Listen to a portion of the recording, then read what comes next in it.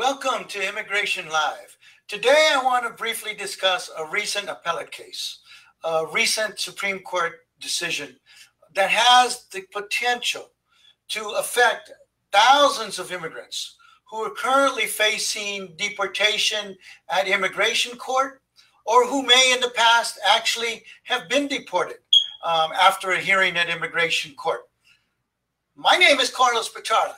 And today's session of Immigration Live is going to focus on a little known part of the immigration process known as the notice to appear. So the question is, what is this immigration court case all about? Let's start with the basics.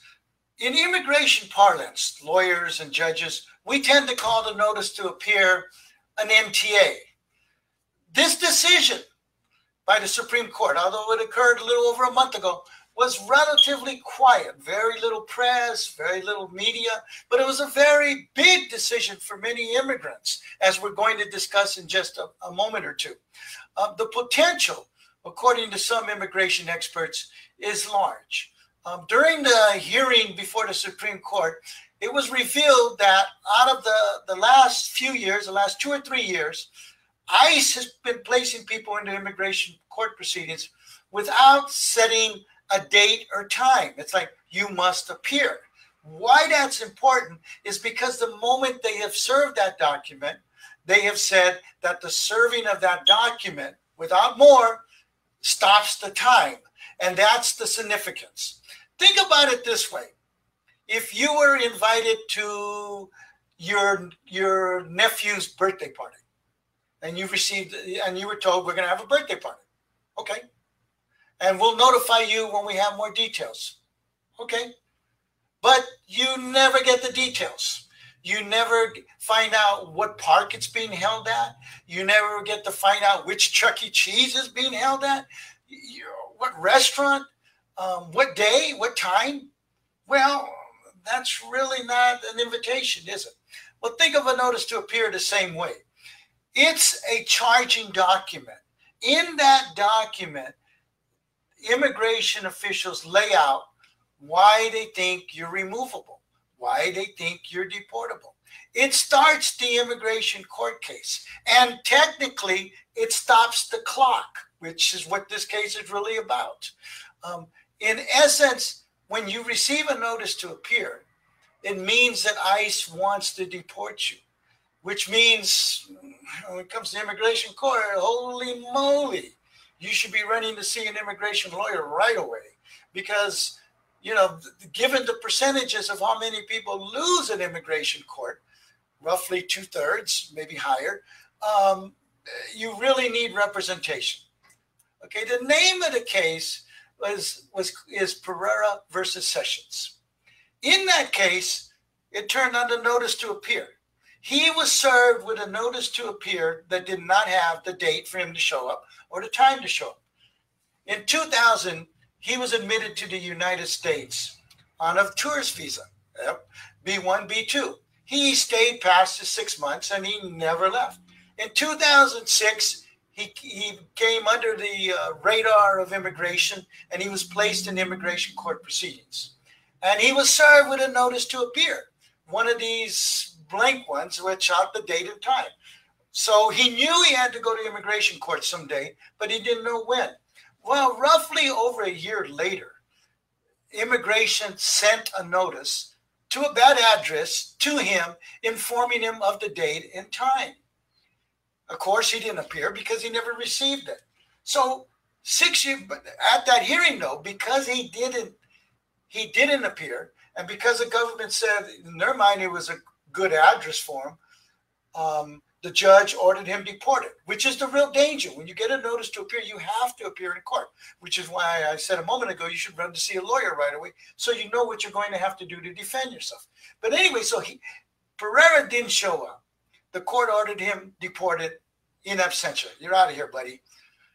About 6 years later, he was arrested for a motor vehicle violation. And he came to the attention of immigration again. Immigration court wanted to deport him because they said they had an in absentia deportation against him. Well, he went to court and challenged it, had the case reopened because he didn't receive the notice. So then the officials came back and they said, look, you don't have the time. When we served you in 2006, you only had 6 years. You don't have the 10 years required as an immigrant without legal papers, an undocumented immigrant, to defend yourself utilizing the cancellation removal defense, which I'm assuming a lot of you are familiar. If you're not, well, let me know. Drop me a note in the link below, and I can send you some information on that. But they said he wasn't eligible for cancellation removal, and so then the court ordered him deported. Well, that's the case that went up to the Supreme Court. And it was challenged on the ground that it wasn't valid. Even if he had been served correctly in 2006, the 2000 notice was insufficient. It was deficient. It was bad because he wasn't given a notice to appear with a date and time. So how could he know the date and time? So how could it cut off his time? He got the invitation. He didn't get the invitation to the date and time of the birthday party of your nephew, but because there was no date and time on it. He was just told, hey, one day you're going to court. One day you're going to the party. So anyway, but that's the stop time rule. When he was served with it, the government said it was stop time. Well, the Supreme Court said, no, that's not good enough. That's not going to work anymore. It just is insufficient notice. So here's what the importance of the case. For many individuals like Pereira that are facing cancellation removal as an undocumented immigrant, they're served, and let's say they go to court and they've been in the United States continuously for 9 years and 8 months, and they're serving one of these notices. They don't have the 10 years. They're ineligible. They have no defense. Well, in that case, it's like, well, wait a minute. And then the court date. So then the court, that individual gets the court date, say, 8 months later. So now that individual has been in the U.S. continuously 10 years and 4 months. What, the person has 10 years now. Before the Supreme Court case, the court would have ruled you're statutorily ineligible. You're out of here, buddy. You have no defense. You don't even qualify for cancellation removal. Now, what the Supreme Court is telling the immigration courts is that no, that's not good enough. Until they receive the date and time, you can't cut off their time. It's not effective. The stop time rule is not effective. And that's what's important about this decision.